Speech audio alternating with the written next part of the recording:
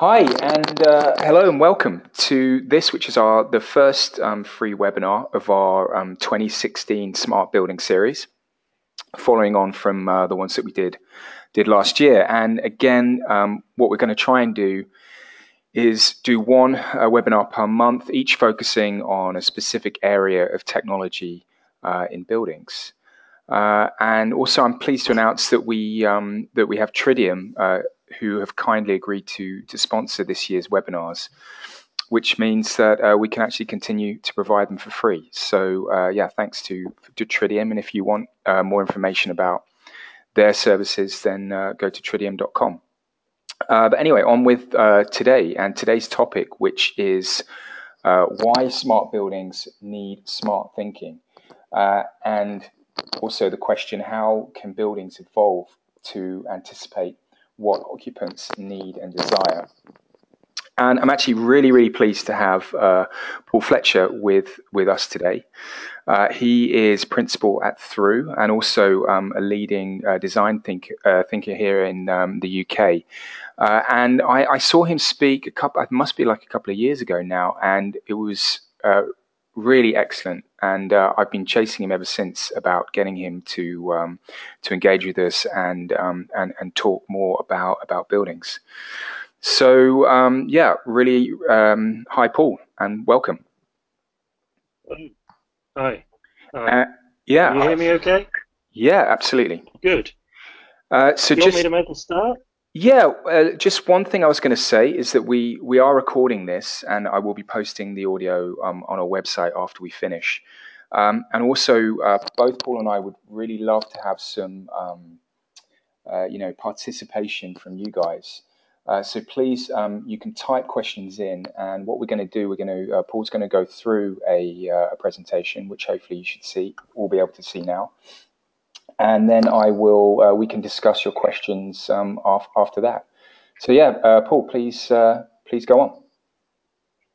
Okay. Good afternoon, everybody. Well, what I want to do is set the scene a bit, hopefully in 15, 20 minutes or so, is my view of smart buildings. And as I go through this, please post your questions and we'll start to respond to those once I've gone through it. So here we go. First and foremost, what is a smart building? Well, for me, quite simply, it's one that does not make users feel dumb.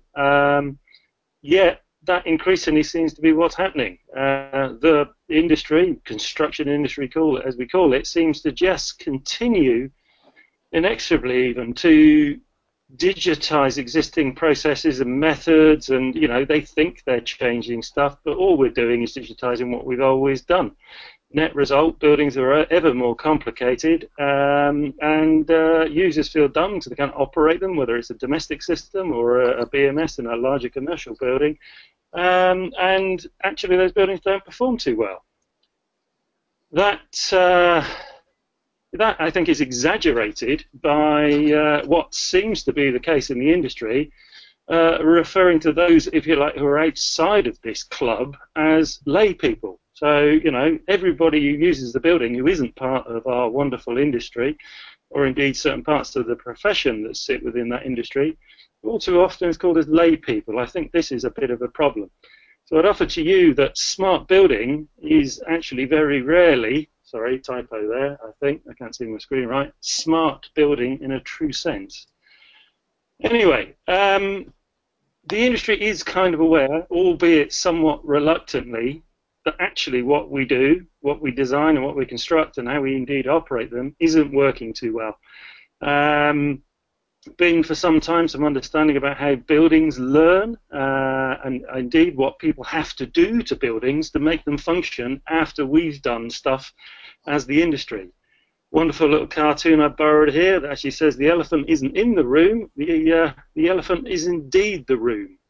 And again, not as an exhaustive list, but there is some action in this arena. The Usable Buildings Trust, or Bill Bordas there, clearly been doing stuff for some time. That has fueled the Soft Landings Initiative, which most of you know about, championed by Bavaria, and now indeed by government, and indeed the latest iteration of the Plan of Work with its stages 7, 0, and 1 to an extent, but particularly stages 7 and 0.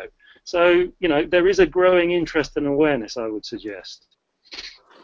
Just looking at a bit more detail, sorry, a bit of a complex slide, but just to stress exactly what stage 7 is really about. A lot of people, you can see the diagram there, might think that stage 7 is this whole FM arena, the cost of maintenance, the cost of running a building. I actually will argue to you that stage 7 is actually the cost in use to the client, the people using the building. Much, much bigger impact. So I think it's understanding that is vital to any form of smart building. So let's look at how that might be, how we might start to understand how a building could be smart. This is a diagram I've put together showing how a hospital could be considered in use. You'll notice right at the center of the diagram there is a stick figure. That's the patient. Now, they're part of a system that is the nursing system, which in itself is part of a system, there's a particular department within a hospital. Then you have the bit that most people understand in the industry of the hospital, the architecture and the building physics, if you like, the services and everything else that go inside it. Then inside that, it sits in a wider health system. But there are loads of impacts and pressures and influences on this. Society at large, to the individual, to the parts that make it up, to the wholes, to the wants, needs, desires, all sorts of things. So what I'm saying is it's part of a bigger and more complex system. That system as well, if we're aiming for something we might call holistic sustainability, maybe one of the aspirations of smart building, we need to properly embrace environmental sustainability, social sustainability, and economic. Again, very simple diagram there showing how that might sit together. So what I'm saying, if we are wanting to look at what a smart building might be, we have to understand that a building in use is a system, and that system is a complex set of interactions. The interactions between the architecture, definitely there with a lowercase a, the building physics, actually everything that goes on in the quality of that space, whether that be light, air, temperature, anything, acoustics, all sorts of things. But most significantly, the people in it, the humans, you and I, what we do and how we behave is a fundamental part of that system. So I'll offer to you that is complex, but it need not mean it's complicated. Often we kid ourselves and we make it complicated. It need not be. Why need not be? Well, we'll come on to that. But really, what I would argue to you is that a smart building should, first and foremost, be one that does not make the users feel dumb. Quite the opposite. In fact, it should be one that embraces the complexity, yet removes complication. More importantly, those designing it and constructing it understand that outcome. What I mean by that is the building in use always trumps product. It's not about designing a building and either making money from the design of that building or getting yourself on the cover of a journal or whatever it might be. What only matters is what happens in that building in use. And please, please, please, let's start considering the phrase lay people as a wholly unacceptable term. It's insulting, and it puts us, as a separate elite from the people using the building. They use these buildings every single day. So, biggest influence on me becoming an architect, Le Corbusier.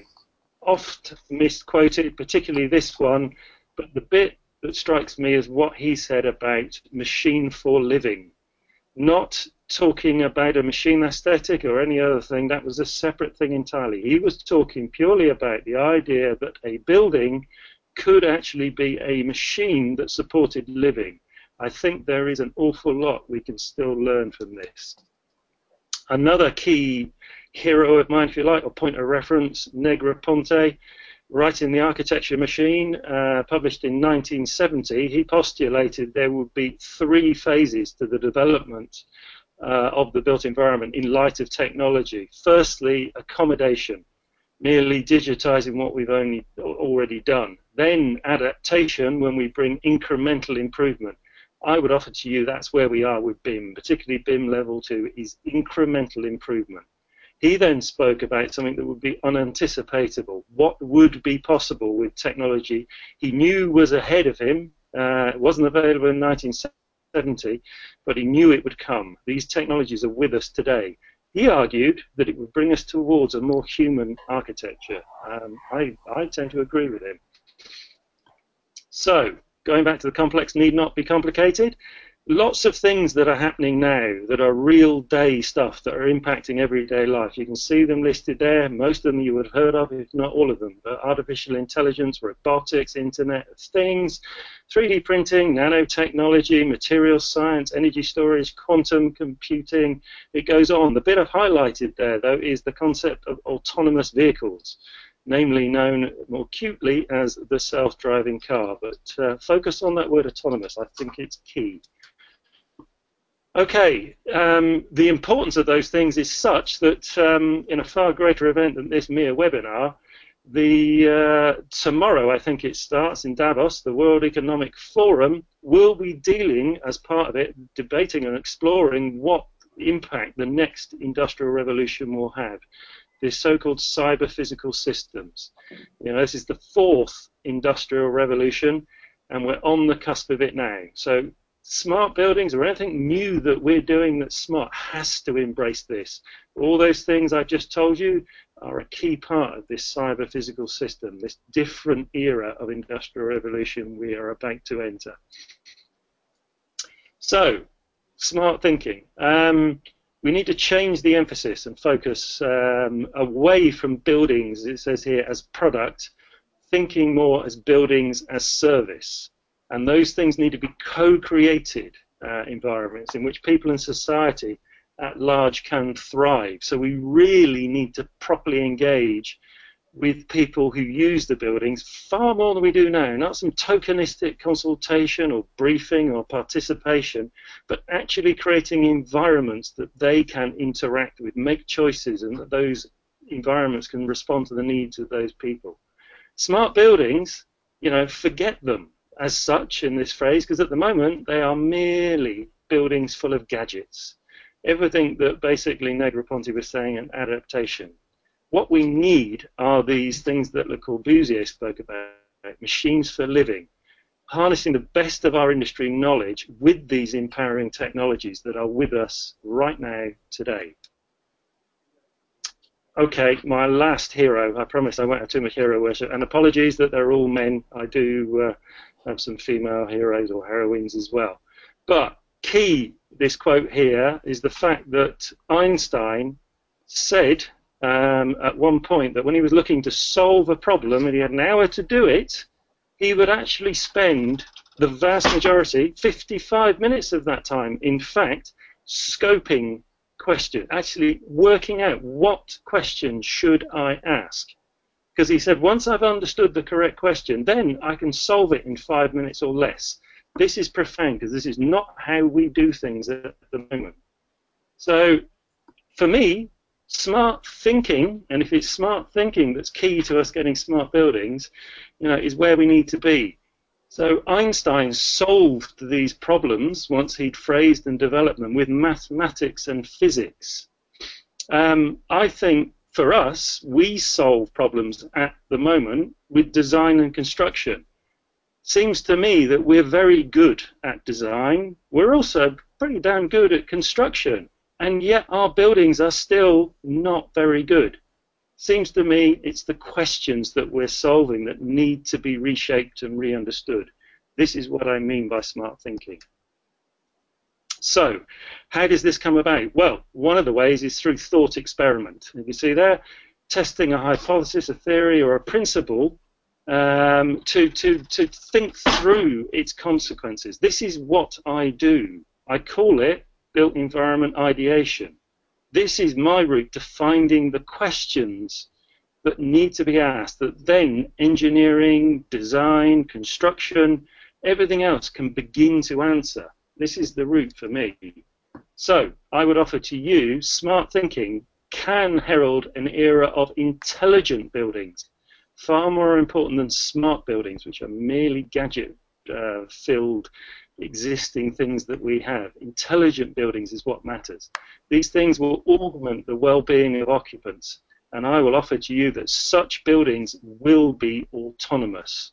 We cannot expect these buildings to be run by humans for humans. In the same way that autonomous vehicles are going to make the streets safer, are going to enhance efficiency, are going to enhance commute times, we need to approach buildings in the same way. Buildings that have the ability to look after the people that use them in the best possible way. This is the future for me. Okay, I've said enough. I'd like to see any reaction to what I'm saying. So, James, back over to you if there's any questions out there. Yeah, we had a couple. And I've got only a couple. Yeah, I know. So we want some more. And I've got a few as well. But I will start with one question that came in quite early.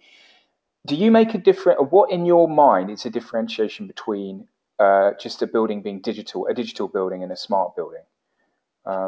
You mentioned there about autonomous. Okay. Yeah, I mean, I think for me it is that I'm nervous of smart buildings because all we see so far are gadgets in them. So you've got a gadget to control your heating in a slightly more maybe intuitive way and maybe remotely, but it's not really smart in the sense of intelligent. There's other things you can do. You can fiddle with your lighting, you can link your home security, your home audio, all the rest of it. But still seems to me that most of the players in that field, whether they're the niche specialist players or whether they're the big providers, people like Samsung, Apple, and others, really are just using it as a conduit to sell you more kit and to gadgetize your building. So for me, digital building, smart building, it kind of sounds the same. The interest for me is intelligent building, where we bring together the years of accumulated knowledge on built environments and how built environments really do perform and how buildings, as it said, learn, how they're modified and such like, in combination with these enabling technologies. Then I think we can actually have a building that becomes autonomous, becomes self-driving, a building that helps a company be more productive, a building that helps children learn, a building that helps people heal in a hospital, a building that helps your lifestyle in the form of your home. It helps you thrive. It positively enhances your well-being. These are the things I think that. So I think intelligent building is a far better phrase than smart building. It just never gets used anymore. Yeah, well, it does a bit. I am a member of the Intelligent Buildings Group, which is a group hosted by CIBSE that has been kind of peripheral on the radar, even though it's been in existence for 10 years. Yeah. I think, this is something we're going to see more of. Intelligent buildings is the way we need to go. Smart, to me, is just gadget-ridden buildings. Yeah, and we've got enough gadgets at the moment. It seems like that's what seems to be being produced, as opposed to, as you said, this kind of more. I've no problem with the number of gadgets, but it's what's done with them. Yeah. Again, right. People are answering the same old questions. We need new questions. I mean, that big question.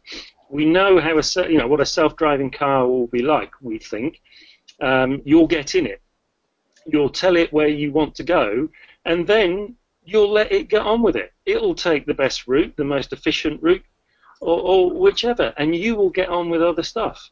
Big question I've got, what does that mean to a building? What does it mean to actually empower a building to say, look, this is me, this is how I live my life, this is the energy I'd like to use, this is maybe where I'd like to get the energy from, etc., etc., over to you. Over to you, building, help me do what I want to achieve. That's a fundamentally different question to be answered, and we have the wherewithal to do it. We've got the skill. It's just at the moment people aren't asking these questions. So we've got quite a few now that have come in. This is a good one here.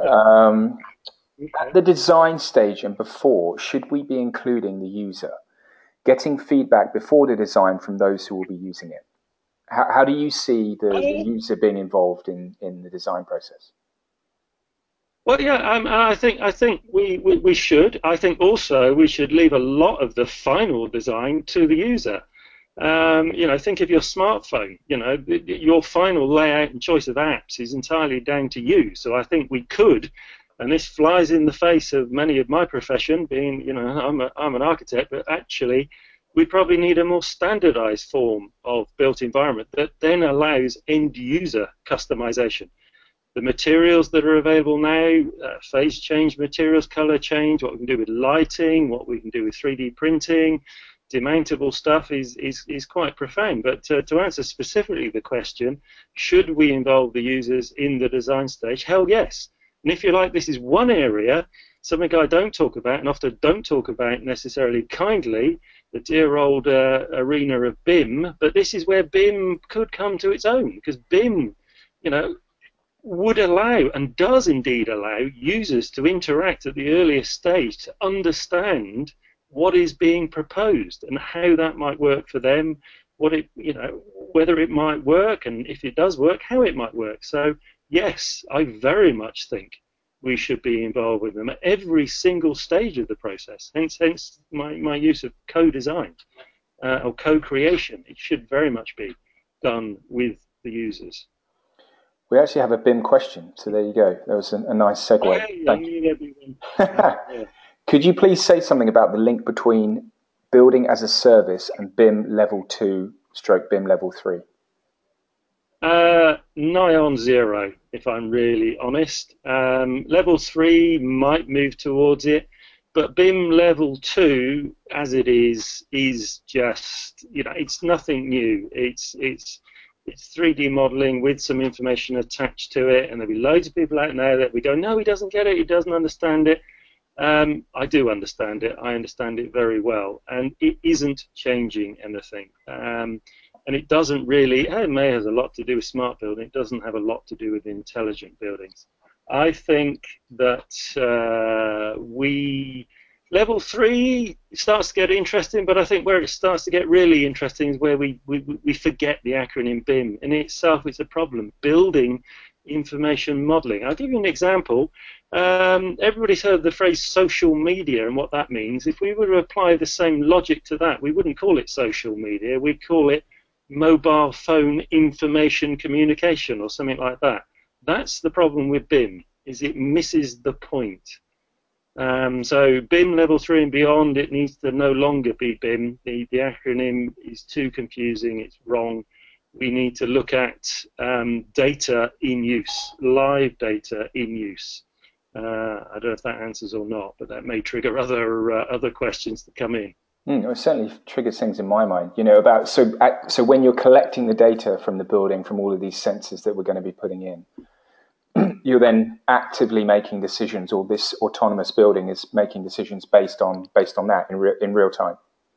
Yeah, absolutely, and that's the point. Real-time decisions. Yes, it will learn more over time, and it will get better. I see no reason why it won't. But I mean, things change. Look at what the weather's doing. We finally now have here in the UK. I'm pretty sure we may have people that are not in the UK, but here in the UK for the last week or so, we've finally got a bit of winter. Before that, we had this kind of pervasive, well, I think it was autumn really, for about 6 months up until the winter just starting. We've got no buildings at the moment that can react to that. So only yesterday I was visiting someone in a meeting, and I stepped from a rather lovely, fresh, chilly outdoors into a subtropical interior, because the building just couldn't respond or didn't have the way to understand this sudden change and various other things. So yeah, I think these intelligent buildings will react, instantly in the nanosecond. All this information come together. This is where we can use things like machine learning, artificial intelligence, and such like to deal with stuff that, quite frankly, if we try to do it in our own heads, it's too complicated. But the complex array of data from any number of sensors is bread and butter for the computing power we have, at our disposal right now. Another question here. What do you think, or what should be the main interface for human interaction with a building? Have you got an idea? Who knows? Natural human. Why not talk to your building? it should just be a natural. What ways as a human being do you prefer to communicate? I think in ways that makes you comfortable. There's no reason that you couldn't talk to your building. There's no reason that you couldn't have, various forms of interface, of touch panel or various other things. Some might prefer a keyboard form of input. The other ways, you might express stuff just by using the building. You open a window, you're telling the building something. The minute you're in the building or out of the building, as you move around the building, there's possibility that it's monitoring other parts of your vitals. So there may be forms of communication that you don't even know about. It may be monitoring your welfare and such like. So I think there's no limit to how we would, and I wouldn't wish it to be limited. What we don't want is the kind of Starship Enterprise type interface that too many BMS systems seems to have, or the kind of sort of dumb, patronizing smart thermostat type stuff we see. I think we need to be far smarter than that, with our understanding of the possibility, if you like, of these. So hence smart thinking rather than smart buildings. So yeah, I hope that answers it. Any number of interfaces, any and every would be my answer. Yeah, and I guess one that perhaps the building user can define themselves. Again, back to your kind of point about customization. Another question. What about? Oh, sorry, that is the question. Yeah, ultimately customizable, to suit the person. Okay. Next question here. Wouldn't we need intelligent construction that doesn't value engineer the smart capability out at the build phase, rather than clients paying twice to get what they actually need? Right. Again, this is a bigger debate, but this is based on the bit I alluded to, the difference between service and product. I think that argument comes from the fact at the moment that the economic model that's worked upon is one based of making money through the act of design and more so the act of construction. So people are buying buildings. If people are buying service, then that changes fundamentally. So oft quoted and oft quoted by myself, the example of Rolls-Royce and the jet engine. They used to build jet engines that were dirty, smelly, very inefficient, broke down all the time, but they'd sell them at the price the market would buy and then try and make more money on the maintenance contract. Today, they make possibly, if not, the world's leading engines, and they don't sell them. They sell thrust per hour or whatever it is they sell with the most advanced, highly engineered, sensor-riddled, machine learning controlled engines. But that's what people want. It's made air flight considerably more environmentally friendly. It's made it more economically friendly, and I would say it's made it socially more sustainable because less planes fall out the sky than used to before. Yeah, and it's more profitable for them as well, right? Absolutely, and I think again we get a fundamental rethink of the built environment, how the built environment is valued. It's a change of thing. The other thing as well is the sort of things that I'm talking about are readily applicable to existing environments. Now you have to remember in the developed world, and certainly here in the UK, 80% of our building stock that we'll say have in 2050 is already with us. Now that building stock needs to have its intelligence enhanced. We could do that by knocking it all down and starting again, but that doesn't make sense. We could also try doing silly things like the Green Deal tried to do, but we look where that went. Alternatively, we could start to apply technology that's getting cheaper and cheaper and better to improve the intelligence and hence the performance and value of existing buildings. So I think the argument with, we've got to change the process to alleviate. Again, ask different questions. If a contractor thinks they're going to make money from selling a building to a client, then think again, because I think that market will, sooner than we can believe, disappear. Is there anyone in construction that you've seen who's taking up these kind of ideas? Is there anyone who's thinking about? Yeah. I wouldn't be comfortable at this time quoting a particular constructor, but certainly the big contractors are starting to change their language Mm. and are starting to use words like service and so on and so forth. So I think there's a shift in culture and a beginning to understand that this could be the case. Yeah. I think as well the real opportunity might exist with some of the big developers. So, some of the huge organizations out there, the Landsec's, the British Land, the others, whoever, this opportunity to actually get more from their very assets that they have already. So providing their customers a far better service whilst improving their profitability and margin. There is possibility of some degree of win-win here. Yeah. Naff as that is. Yeah, okay, so I'm going to keep ploughing through these questions. Next one, it seems to me that your emphasis means that the focus should be on the software and the algorithms. And this was always the issue in automated industrial processes. So I think it's perhaps a comment rather than a question, but is that where you see the I would focus? say yes. Well, it has to be a key part of it. If we're moving into the arena of artificial intelligence, then artificial intelligence exists in this wonderful arena of algorithms and various other stuff. So yes, the quality of the code is forever going to be key and critical. Again, look at what's happened with the other things we call smart devices, like particularly all our mobile devices in such a short time, how far they've advanced. And a key part of that, yes, is the hardware technology has improved, but nowhere near as quick as the actual processing power, the actual algorithms and such like that sit within it. This is the power of big data and such like. Is not just the fact that the data is there and it's so vast and it's coming at such a velocity and it's so varied, but it's the algorithms that with which you actually deduce intelligence, if you like, from that data. So yes, it is very much about the algorithm, which is an interesting one in many respects because this is either a threat or an opportunity to the industry as it exists at the moment.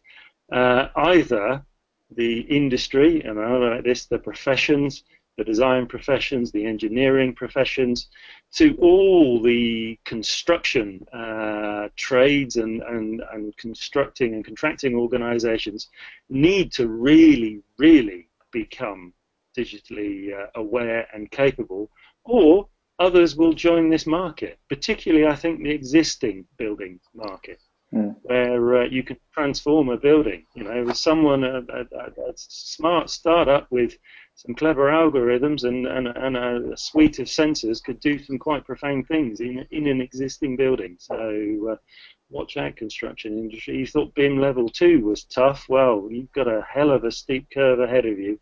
And you've got to get there quick because this is happening now and it is happening at one hell of a rate. There's another question here asking if you could elaborate on the buildings as a service concept. I think you've kind of done that a little bit, right? In the sense that it's moving. We need to move more to this kind of service thinking as an industry, as opposed to just churning out the same product and then leaving it with the user and not,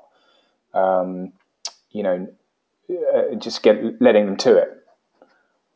Yeah, exactly.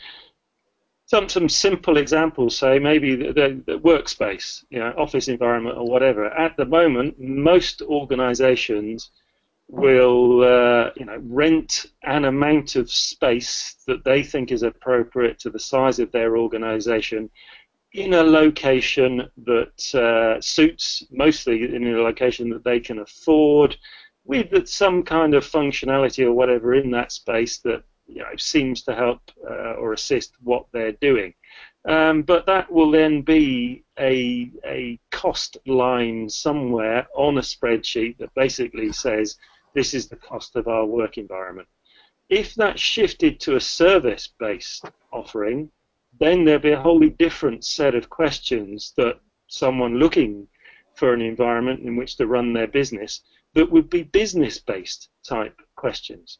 You know, they'd be able to offer things about how they operate as an organization, how the well-being and welfare of the people that work for them, the dynamics of how they work and various other things, and enter into I say a different form of contract. You contract against the service. You contract the fact that, you know, you're not just buying square meters. You're actually buying a space that will enhance productivity against metrics that are measurable and definable. And we know we can start to measure these things, not necessarily in the ways we used to, but there's lots and lots of ways where we can start to see, wow, yeah, actually the building is helping us organize ourselves as a business. You know, the building is linked with our office scheduling system. You know, it knows where every one of our employees is at any one point in time, even possibly those that are in transit. You know, it knows the transport network that's bringing people to work. It can identify where there are maybe failures in the network. In London, say, for example, parts of the tube network are down or various other things.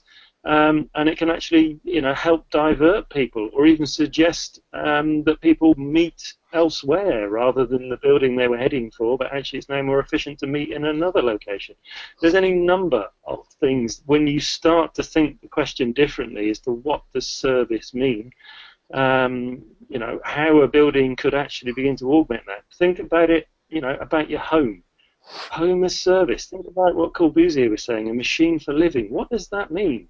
Start to think about the questions. What does living well mean to me? What does living well at home mean to me? And then start to think about how the home, the very environment you live in, could help you do that. There are so many possibilities. It is quite literally endless. Mm. Yeah, and as you said, we're not asking the right questions at the moment. We're not, no. What about a pre-occupancy evaluation of intelligent buildings? I'm not sure I know what that question is driving at exactly, but pre-occupancy evaluation, I think, if I understand that phrase correctly, relates back to the question earlier about the role of BIM, maybe, and involving users in the design process. I mean, certainly, I think we have the opportunity. I started an initiative when I kind of started on this route of exploring alternate views of the built environment back in 2000 when I started an initiative called Teamwork, which some people may remember, some people may have heard of. But in that, we kind of coined a phrase about you know, building before you build and occupy before you built. Basically saying the power of intelligent object-based modeling. It predates the acronym BIM, but we were doing everything that's done under the name of BIM and more, by the way. But the idea of using augmented virtual reality to understand buildings before you commit to that horrible, costly thing of actually building them. And the even more costly one of then expecting someone to use it for the next 5, 10, 15, 20, 50 years or whatever at great expense or great compromise or various other things. So if I understand what the question is, I think, you know, we have the wherewithal now to get buildings right in a virtual capacity and allow people to use those buildings in effect, you know, with things like the Oculus system now readily available and other forms of immersive VR. There's no reason that people can't be using a possible building solution or a possible modification to their existing environment and saying, yeah, that works for me. That works, that doesn't work. Can we change that? Can we do that? All that can happen in a digital space, in a virtual space, at relatively low cost. Certainly without the cost of building something and without the cost of then trying to remedy and put it right after we built it, and it wasn't what the user wanted. So I don't know, you know, whether that answers there, but I think it does if I understood the question right.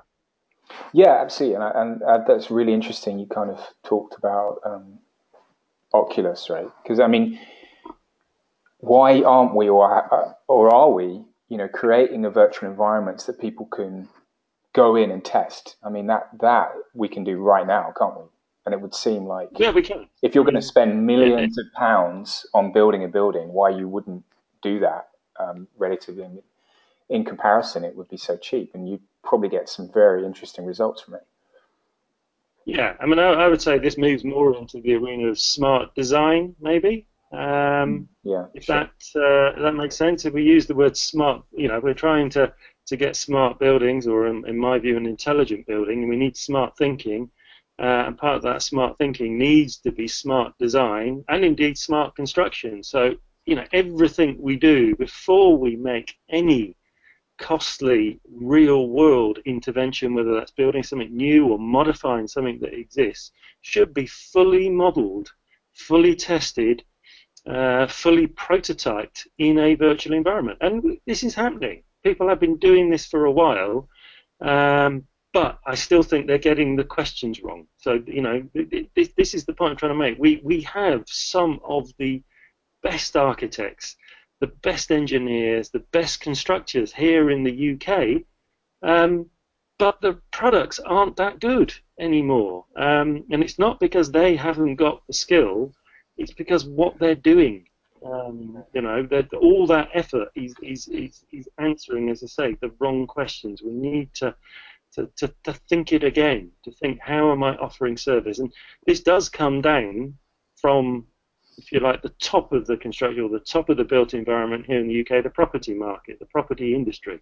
Mm. That needs a wholesale shake-up, and I think it will happen. I think the existing model of basically making money from trading buildings has a finite timeline, because increasingly, if that's born on people getting on the so-called property ladder at the lowest point, people can't afford to get on that property ladder. And yeah, we can try incentives to help them onto it, but ultimately they ain't going to be able to get onto it. So the model needs to change. Mm. And we have a generation of millennials right now, actually, that are very happy. One, they are digitally, fluent. They are native to a digital world.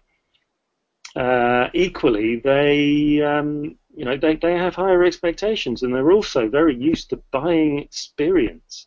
Experience has a real analogy to the idea of built environment as a service.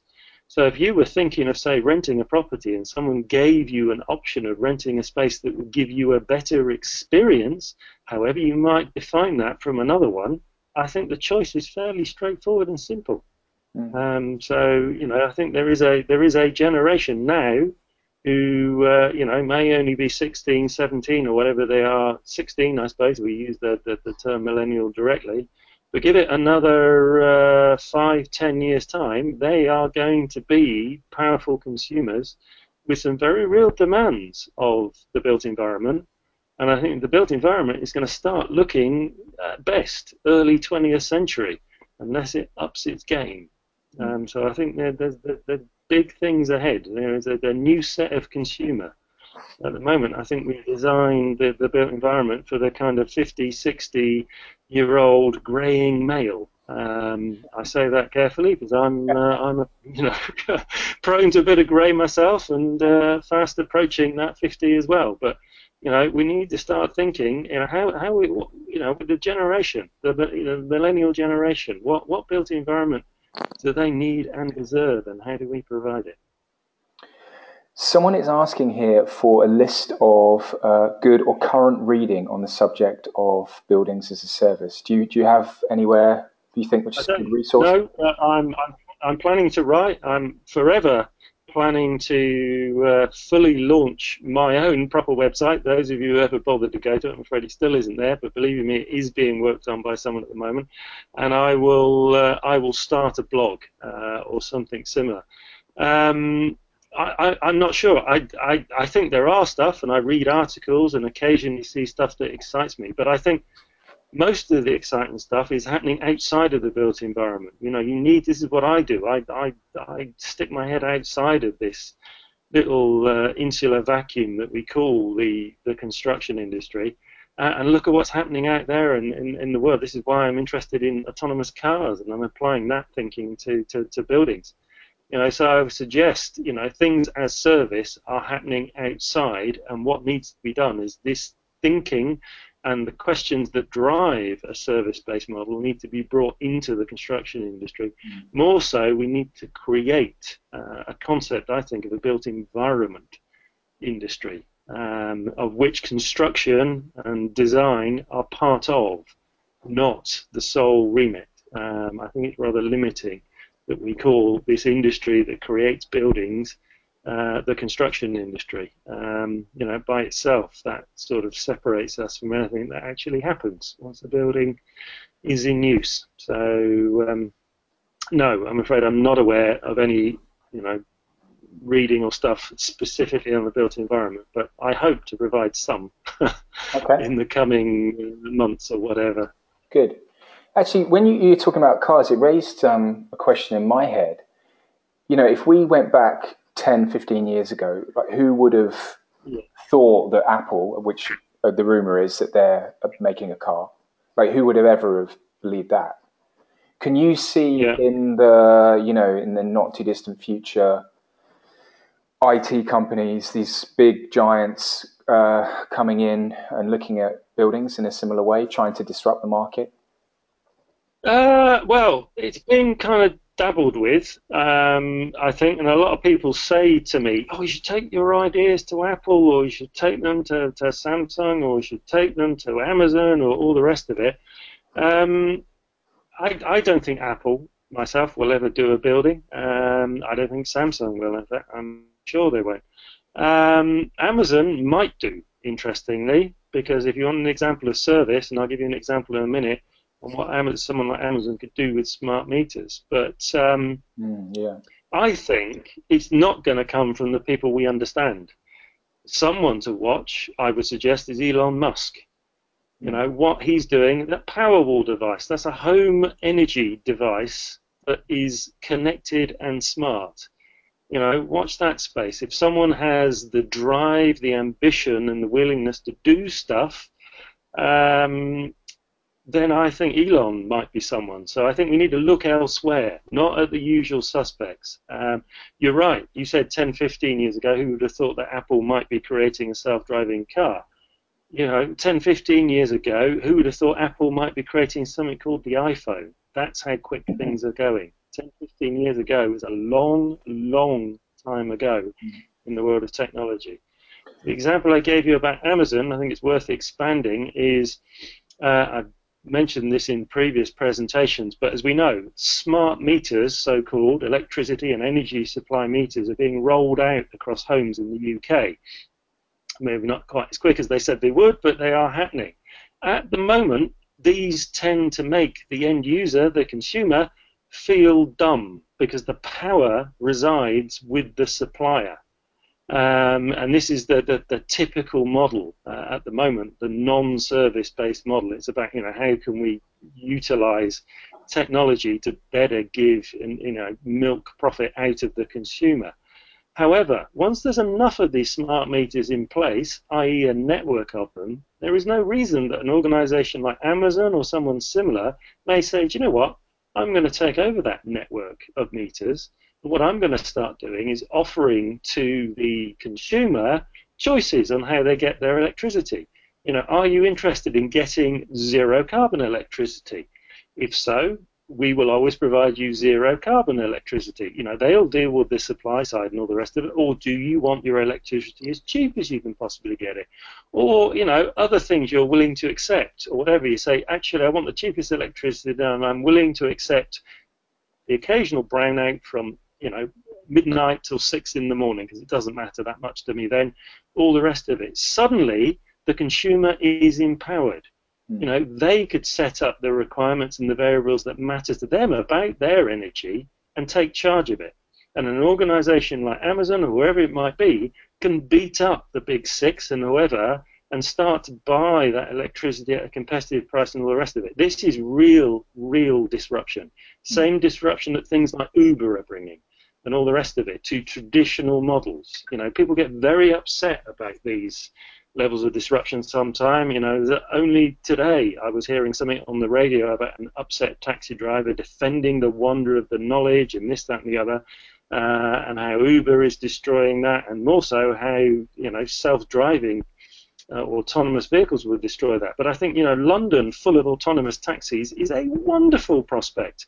Not bad at all. And it need not mean the end of taxi drivers or the knowledge as we understand it. Why not a taxi driver start to manage a fleet of autonomous vehicles and use their knowledge to bring added value into that autonomous vehicle?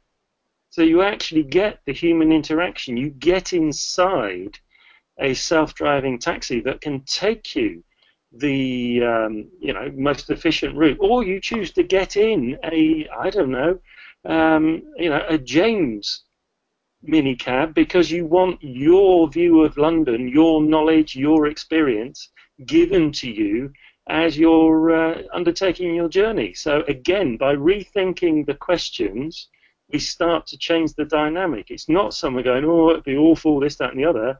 No, you just need to change how you're thinking. Clearly, there are risks to do with the labour market and such like, and economic inequality that this could continue to exaggerate. However, equally, these technologies and this approach could bring and ought to bring greater democracy into society, a greater fairness across the board. So this goes back to an earlier question about how we stop clients or value engineering and all the rest of it. It's the economic models that pervade our old way of thinking that need biggest disruption. This is why this is being debated at Davos, at the World Economic Forum tomorrow. I think it starts or something. Yeah. It's over the next few days. This is why it's so fundamental and important. Got a good question here because it does relate to we cover on our website a lot about technology in buildings and building management systems. Question here was what are BMS or BMS is not generally offering today? What improvements do they need to make? I guess that's a long list from your point of view. It's a long list, and I'm not about to be someone who is, and I'd like to stress that I'm not an engineer or a vet, but I mean,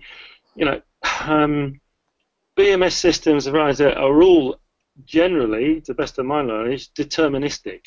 So I hear engineers talk about set point. I hear engineers talk about temperatures at which people are happy and comfortable, all the rest of it. I think BMS systems are all too often, they sound a little bit like Big Brother. They're this thing that's controlling and telling everybody they're happy and they're comfortable. I think, BMS systems need to be rethought from the ground up. As far as I can tell, they just seem to be wrong. We need to have far more flexible and reactive ways of changing the environment in a building. And we do, again, we have ways of doing that. We have more localized heating sources we can deploy these days. We have very clever material technologies and such like coming forward. There's loads of ways we could do that. And I think, rather than, again, have a BMS, a building management system, we need to think, the phrase in itself is right, sod the building management system. What about the occupant welfare system? What about the stuff that makes the people happy and feel good? What about a system like that? This is what I mean about rephrasing, restructuring the questions.